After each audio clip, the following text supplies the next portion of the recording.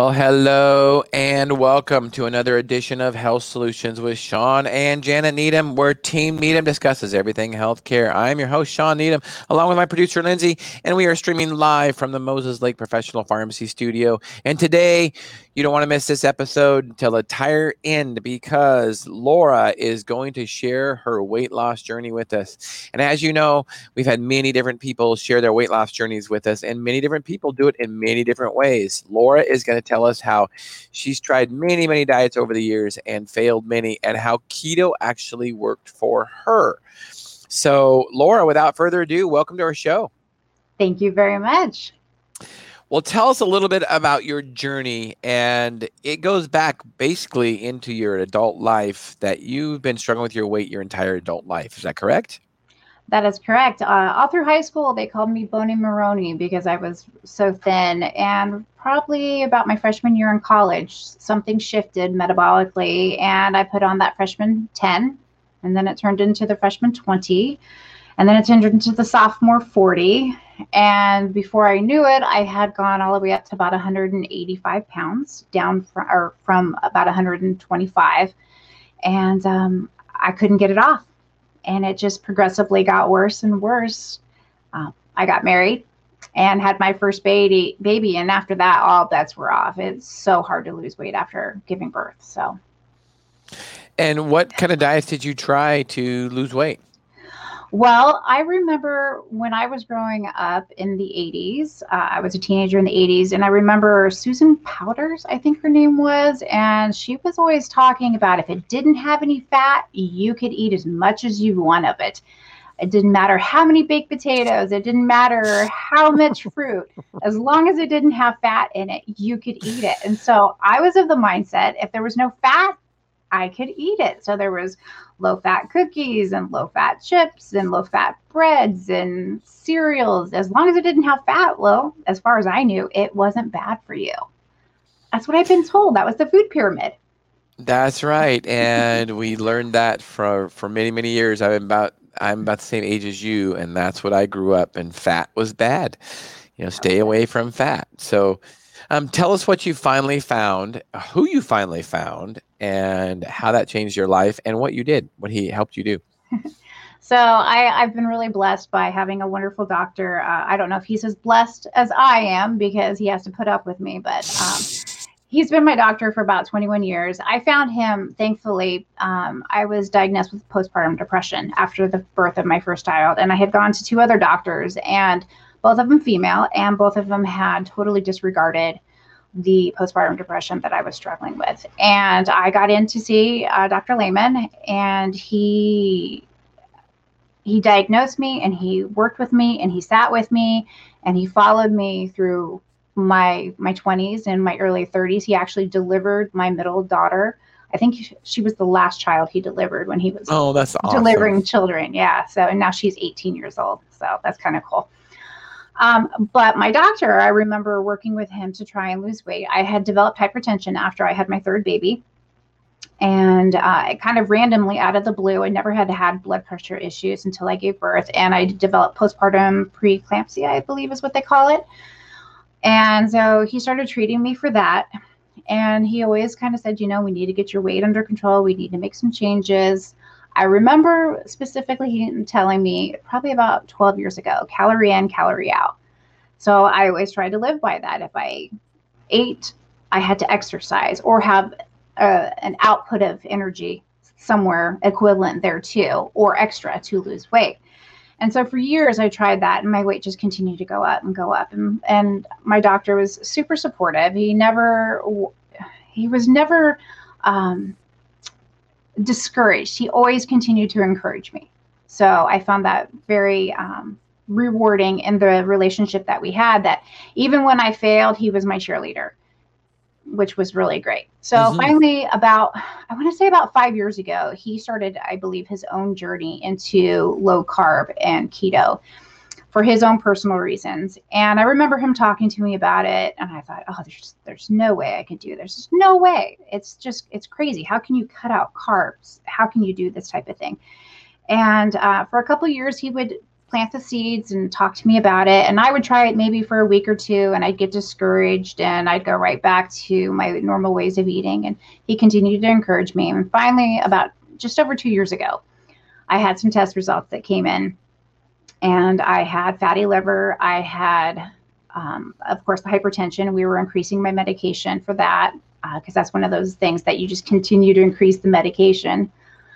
Unfortunately, I had glucose levels were good, but he did an insulin test, and that insulin test came back pretty darn high. I think it was either 22 or 24. And he basically said, within the next 5 years, if you don't do something different, you're going to end up full-blown insulin dependent. And that really scared me because I had lost my grandmother with diabetes and stuff like that. So it was a real come to Jesus moment for me and him. And he said, this is what I want you to do. I want you to try it. And I said, okay. And I gave it a shot. And with his support and answering my stupidest questions, he just cheered me on. And here I am now. If it hadn't been for that support, though, I believe the tribe is a very important thing. Having a doctor, having a friend, having a coach, having somebody that believes in what they're talking to you about, and having your back when you're having a hard time being strong. That's what makes or breaks it for you to be able to follow through. Absolutely. And unfortunately, Laura, there's not a lot of doctors like Dr. Lehman. Most doctors just kind of kick the can down the road and keep increasing people's medications, and they don't tell them the truth. They don't say, hey, look, you need to lose weight. Just keep giving them more medication. That's not the answer. And to those of you that were wondering about insulin levels, so anything over 15, even 15 is high, anything over 15 is really, really bad. So being 22, she was on a road to diabetes for sure. So Laura and Lindsay, if you can stream the pictures of Laura, both before and after. Laura, what weight did you start out at when you started this whole journey? Well, the last weight that I know for sure that I can verify was 265 pounds. I kind of avoided the scale because it was a mental issue. Every time I would step on the scale, it would just devastate me for days seeing what the true number was. But when I started this journey, I stepped on the scale and it was 265 pounds. I believe it was a little bit higher, but that's the number I'm starting with, was 265. Wow. And over a course of how long did you finally get to your goal weight, and how long did it take you, and what was your goal weight? I really didn't have a goal weight. The way that Dr. Lehman and I discussed it is when you are no longer on your medication for hypertension, when your insulin level is low, when your A1C is in a lower acceptable range, and when you feel good, that's when you know when you're supposed to stop trying to lose weight. So I set the goal of 150 pounds just so I had a goal number on the scale.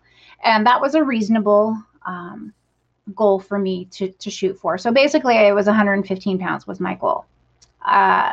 The first 2 months, my insulin level actually went up versus going down on keto, which was very frustrating. I was ready to quit. And again, my doctor encouraged me just to stick with it. And he said, let's try adding in some intermittent fasting. And that's when things really started shifting for me for weight loss. I probably lost about 20 pounds the first 3 months. A lot of it water weight, of course. But after I added in the fasting and I started learning about what insulin does, how it affects your body, how keeping it low for longer periods of time can actually help you lose weight. Then that's when the weight loss finally started kicking in, because once my insulin came down, my body could tap into the ketosis side of it. And I enjoyed being in ketosis. It was a really good experience. When you got to your goal weight of 150 pounds, were you off all the medications then? Or were your numbers looking better and your blood pressure? So we gradually reduced my blood pressure medicine. I remember the first time I went in and he said, okay, we're going to cut it in half. So I went from 20 milligrams down to 10 milligrams. And then 3 months later, we tested it again, my blood pressure. And he said, okay, we're going to cut it in half again. And I got down to 5 milligrams. And then I remember I went back again 3 months later. So he kept an eye on me every 3 months just to make sure that I was doing okay metabolically by the numbers and not doing anything too drastic or having any issues. He really monitored me the entire process. I remember the day he told me I was going to come off the meds. I was so excited. I came home and I was like, I'm done. And that was a great feeling. And just think, if you didn't make those changes, you would still be on those meds for the rest of your life. Well, and I had just started the metformin. He put me on some metformin when we had that come to Jesus moment. Mm-hmm. And that was a horrible medication. I struggled with that. It made me so sick. And I don't know how people can take it for the rest of their lives. It's a really hard medication to take. Yeah. Nausea is a very common side effect of metformin for sure. Yeah. Yeah. And then I guess it does something to your microbiome too, that I had no clue about until further on in my journey. So yeah, many medications have a problem with that. Yeah. And we don't look at those side effects and those, we don't look at a lot of those side effects, long-term consequences of taking medication like that. So especially with diseases that you can modify with lifestyle, why wouldn't we do that instead of prescribing medication, right? Yeah. Yeah. And I had no idea that you could actually reverse type 2 diabetes or pre-diabetes or insulin resistance, because I've always heard it's a progressive disease that once you have it, it just progresses and you just have to learn to deal with it. My brother is actually a full-blown diabetic, and he unfortunately hasn't made any changes in his life, and I can see the disease progressing with him.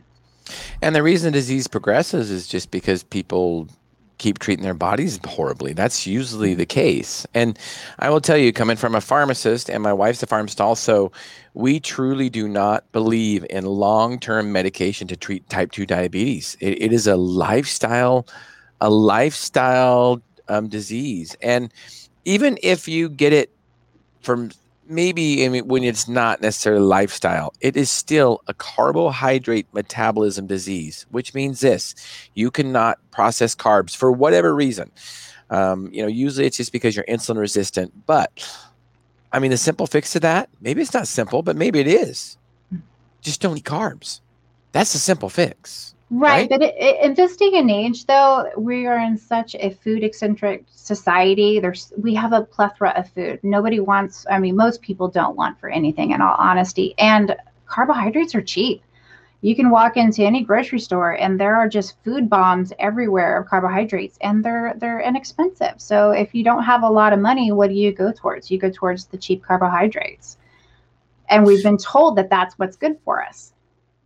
Yeah, that is true. Although I will argue this, Laura, is that, people say that it's expensive to eat healthy. And first of all, you can either pay now or pay later is one of the things. Absolutely. That's the biggest thing.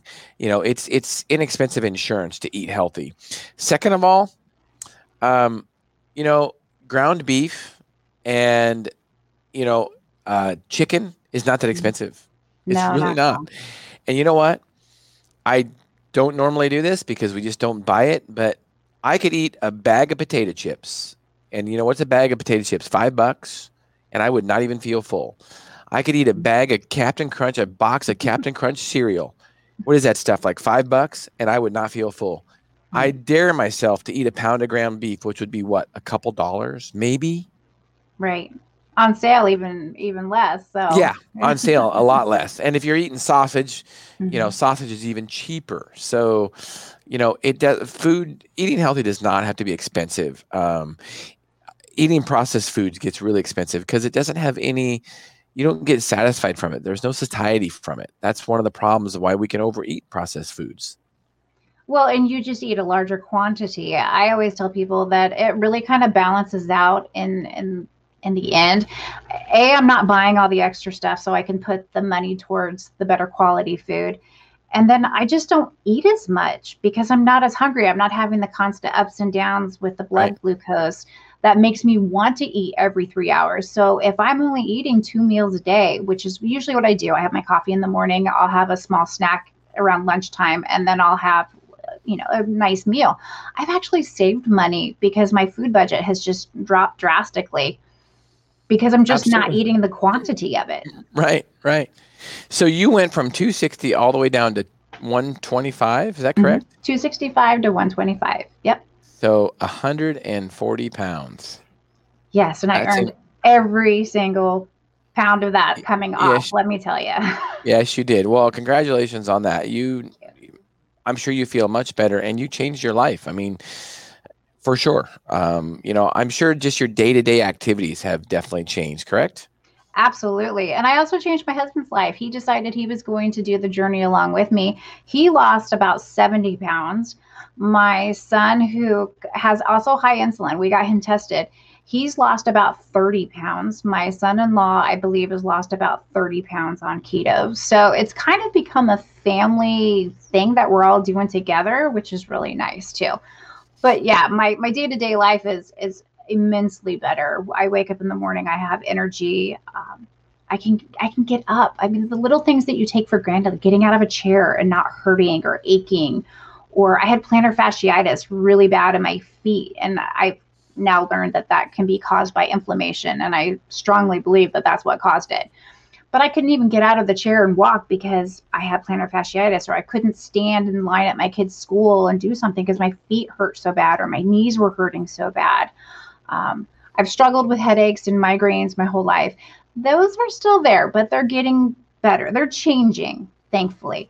Uh, but I'm not dealing with 4 migraines a week. I'm dealing with maybe 1 or 2 a month now, which is just life changing to be able to have my life back.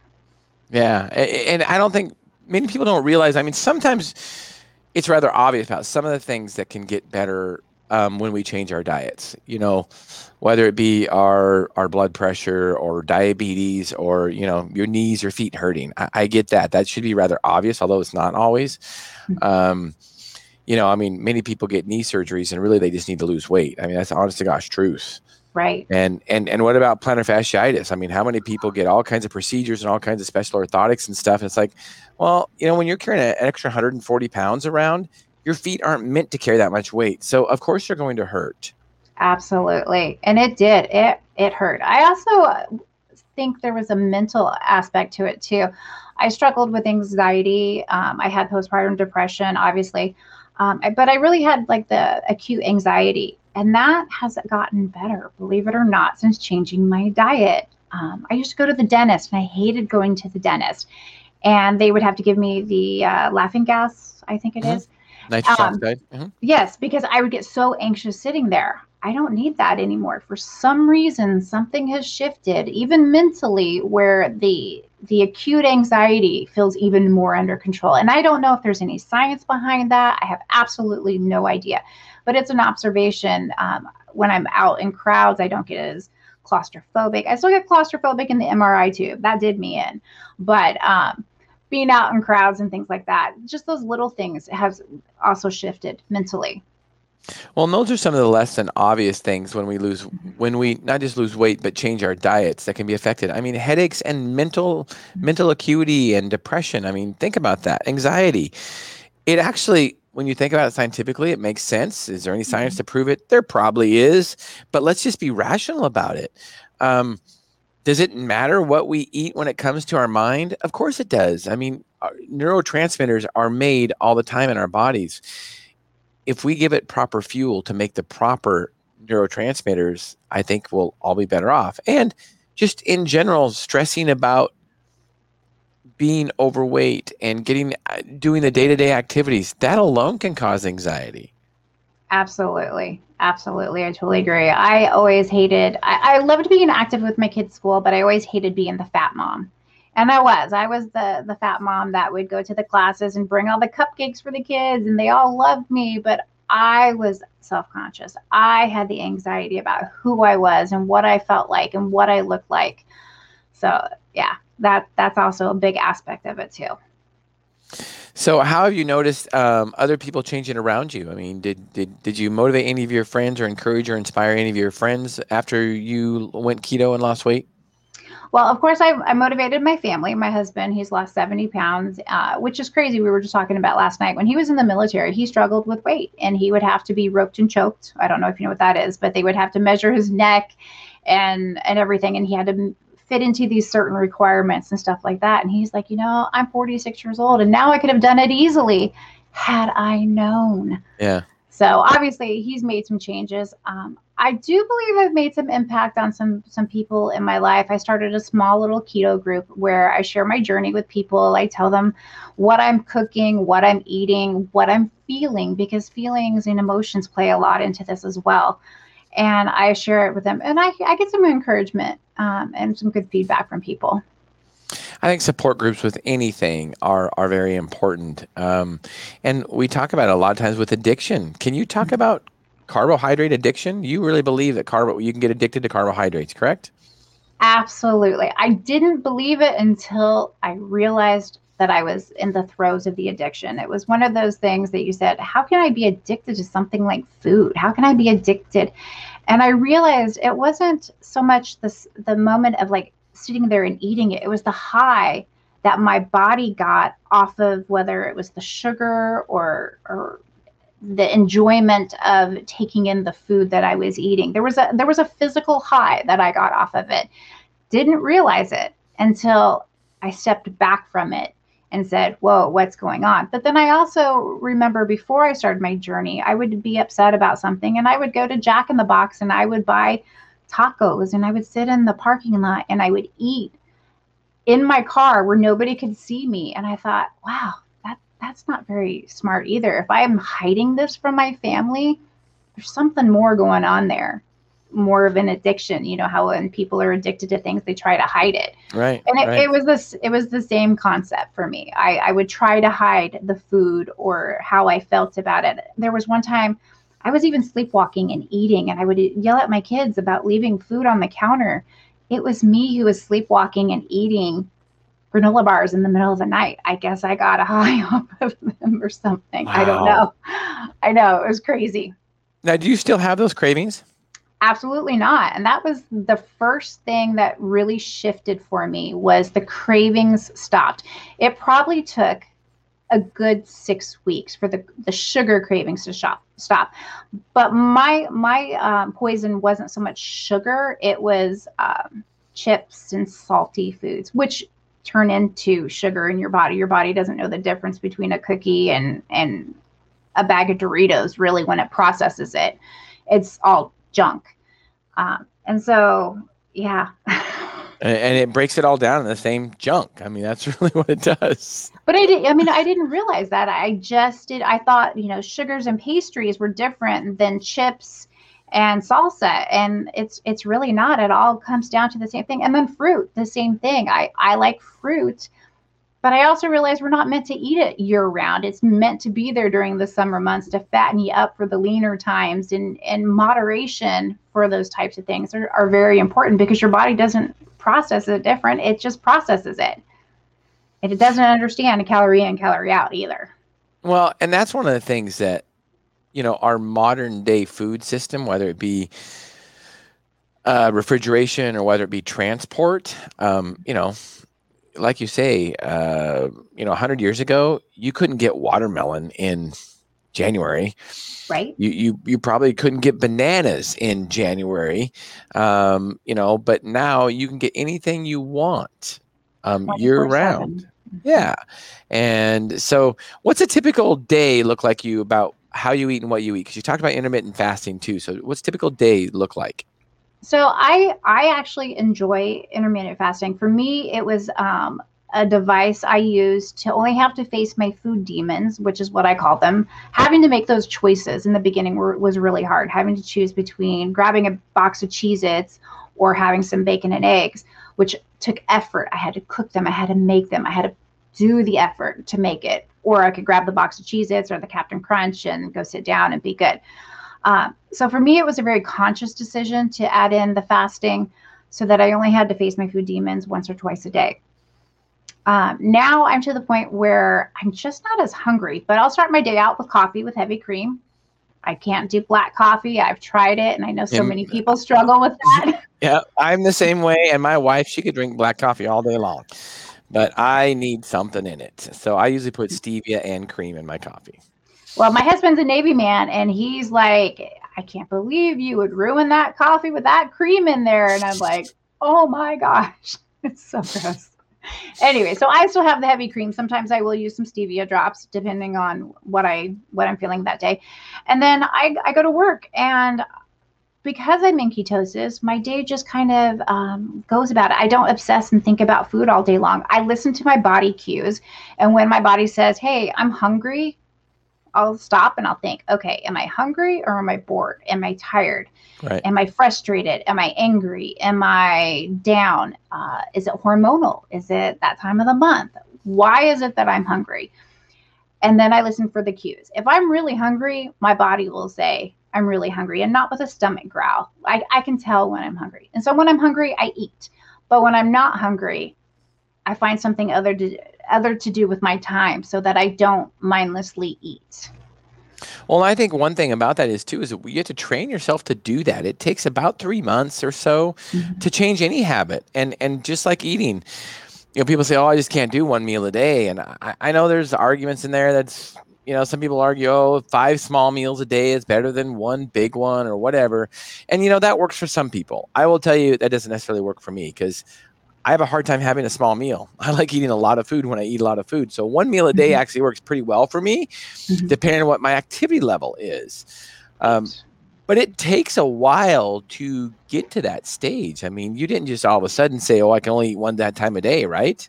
No, I started pushing breakfast. My doctor had me push breakfast back an extra hour every day or every 2 or 3 days. So instead of eating at 8, I would eat at 9. And 3 days later, I push it back to 10. The next thing I knew, it was lunchtime. So I had just skipped my breakfast. And then I did the same thing with lunch. I would have lunch and then kind of pushed it back to the point where it was more of a snack at 2 o'clock. Like I'd have a yogurt or some salami and cheese or something, or some olives or something around 2:30. And then I would have dinner between 4 and 6 p.m. And for me too, when I start eating, I want to eat until I am full. So I have to be careful with the snacking because it does trigger me wanting to eat more. So that is something I do have to be aware of because snacking is so easy. There's food right over here and I could just go grab it if I wanted it. I don't have to go dig it out of the ground. I don't have to go kill it. I don't have to go pick it. It's super easy to get. So I have to watch that part of the addiction side of it.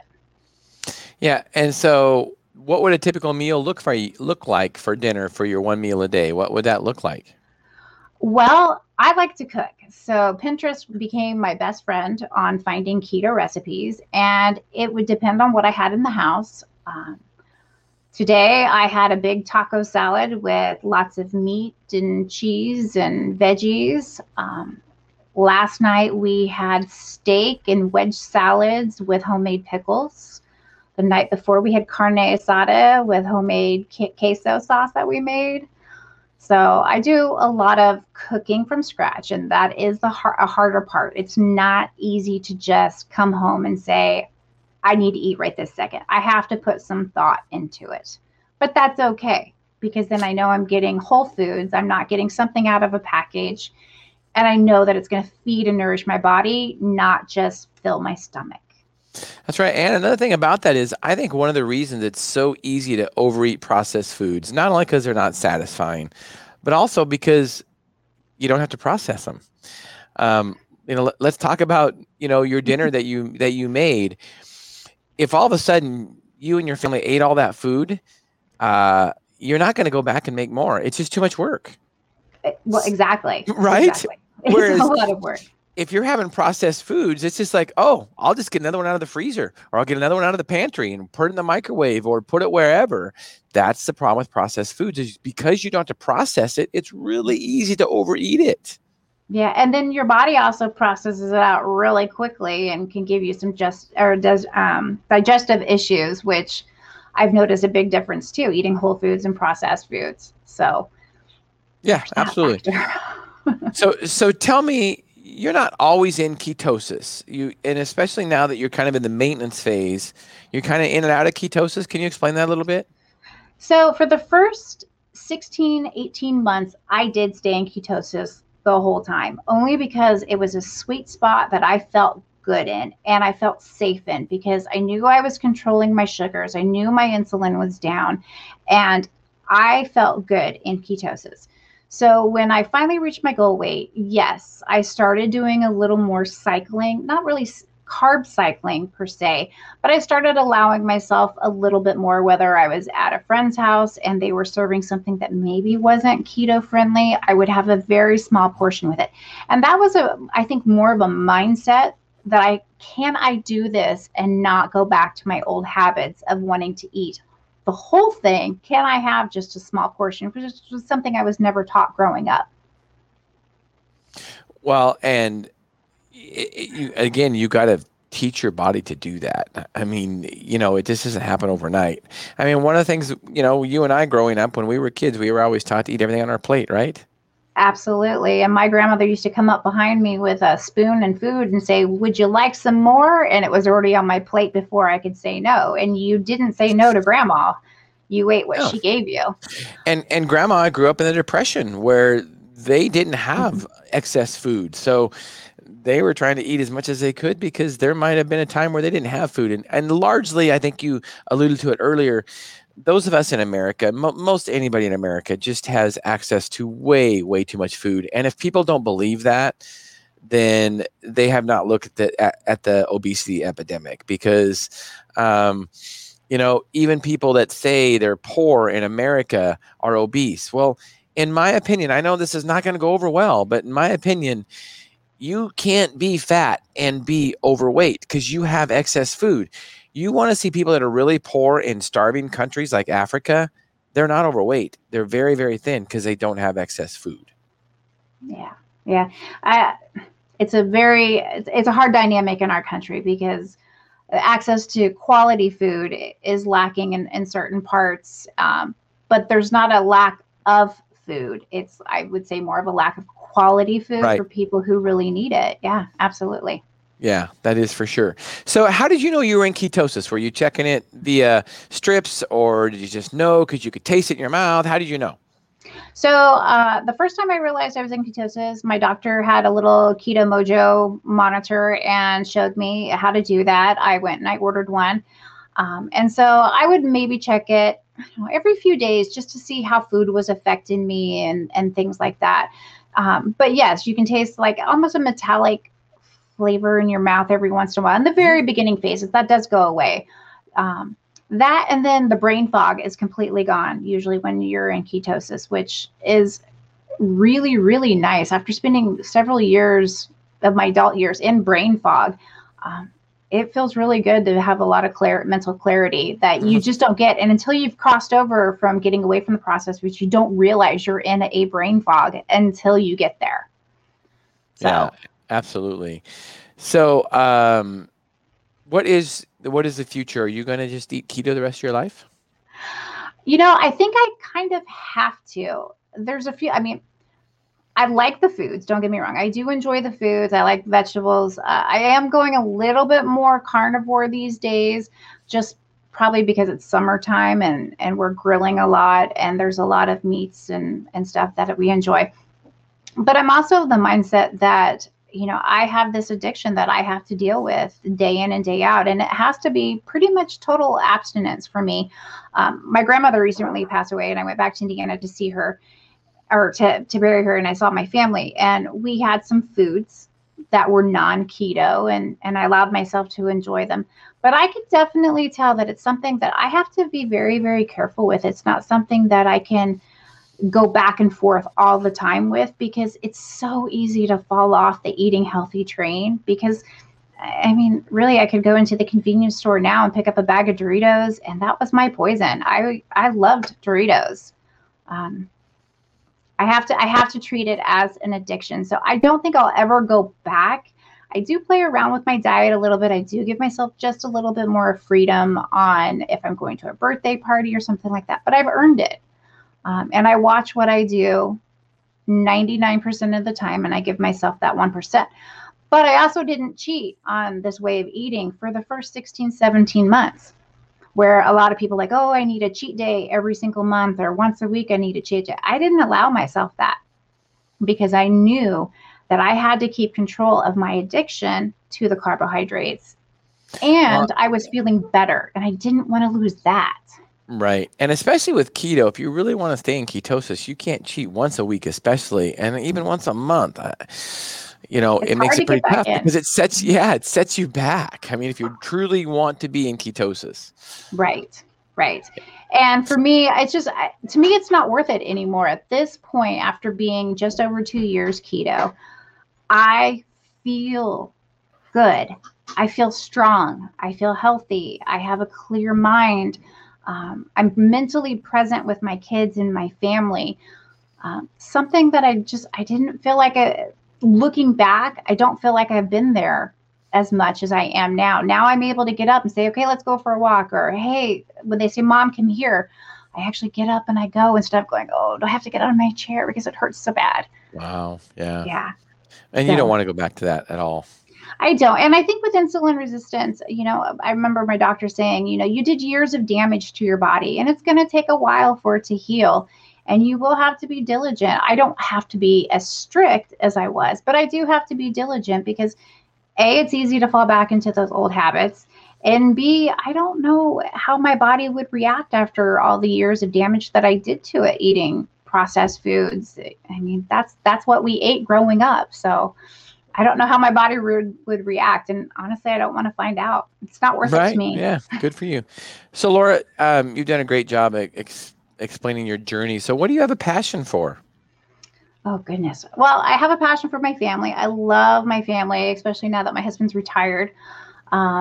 I love to garden. I have a big garden right behind here. I have a garden. I have cucumbers and peppers and onions and tomatoes and lettuce. So I like being outside and gardening and doing things like that. I am having a real passion for life these days and just trying new things and new experiences, things that I didn't do before because I hid behind my weight and I didn't feel good. So Well, you're definitely an inspiration. Thank you so much for inspiring others. absolutely. So, I'm a member of your keto group, and I don't adhere to keto, to eating Right. keto. So, who can be a member of your group, and how do they find you? So it's called Keto Life with Laura. And right now it's just a very small group where I share my thoughts and feelings and emotions. It's a safe place for women, especially, although there are some men in there. People who want to know more, who want to learn how to cook more. I think that's the biggest thing that I provide is ideas because I hear women all the time saying, I have absolutely no idea what I should make. Give me ideas for dinners. What should I make? How can I make this for my family? My family's not keto along with me. What can I do? So I think I give them resources and ideas and things like that. And it's a safe place for people to share and ask questions. So Keto Life with Laura is my small group. It's a safe place. There's no judgment. There's no keto police. That drives me insane. I got kicked out of I, a keto I, group. I saw your post. I know. And that's one thing about keto people. Some of them are so black and white and yeah. I got Right. kicked out of a keto group for saying saturated fats were not bad for you. So it's so ingrained in our society that fat is bad that I literally got kicked out of a keto group for saying that bacon and cream and butter, the saturated fats in them are not bad because they were trying to say that the fats were bad. And I was like, wait a second, isn't that part of the You whole would keto? think, right? You would think somebody in keto group would know that. I mean, you would think, but But what was interesting is people were agreeing with this young lady who was saying all this stuff, and I thought, wait a second, you guys are in the wrong group. If this is what you really believe, then you are in the wrong group. There's some other groups out there, and keto's not for everybody, and I get that. The fat problem is the hardest problem for a lot of people. Being able to say that fat is okay, that was a mental wall that I had to really break down. And a lot of people can't get past that because they've been told for so long that fat right, is bad. And I absolutely, remember when my doctor told me, if you want to eat bacon. I was like, what? okay. Right, right. But You don't have one to thing tell me about it, twice. when it comes to bacon, I love bacon. I eat it Right. probably. Oh, I've probably eaten it 5 times this week. But I'll say that, and I like cottage bacon. and I'll say, oh, well, I want 3 pieces of cottage bacon, which is usually pretty big, right? Mhm. And you just can't it's hard to overeat it. It's satisfying. So it's really hard to overeat it. Yeah. Yeah. I love bacon. I have a t-shirt that says Body by Bacon on it. And that's I my saw that. favorite t-shirt right now. Especially because people look at me and they're like, really? Yeah, does she Really? really eat bacon? I really do. I'm known as the girl who likes bacon in some of the groups because I use a lot of bacon in my food. To me, it's one of those foods that I enjoy. It's very satiating. Um, I love the salt in it because I'm a salt person, Mhm. and I realized salt wasn't bad for you too. That was Right? something else I had to learn is that salt in itself is not bad for you. No. Salt mixed with carbohydrates, not as good. Yeah, that's absolutely right. Well, thank you, Laura, for being on. You've really achieved our goal of educating and empowering others to take charge of their health. And keto is a way to do that and it works for some people. So, yet another example of an option that people can have to take charge of their own health, and that's what's so important. So, thank you for being on today. I really appreciate it. Thank you for having me. I really appreciate it. It's been All right. enjoyable. Yeah, let's stay in touch. And Thursday, you do not want to miss out. 8 to 9 a.m. We have Grace Steadfast on. She is a physical therapist, and she's going to be talking about functional medicine and how that relates to her practice and her son's battle with autism and how she has dealt with that through physical therapy. So you don't want to miss out on that. Thursday, 8 to 9 a.m. Again, thank you so much, Laura, for being on today. Thank And you. listeners and viewers, thank you for tuning in. We appreciate it. You've been listening to Health Solutions with Sean and Janet Needham. Thank you.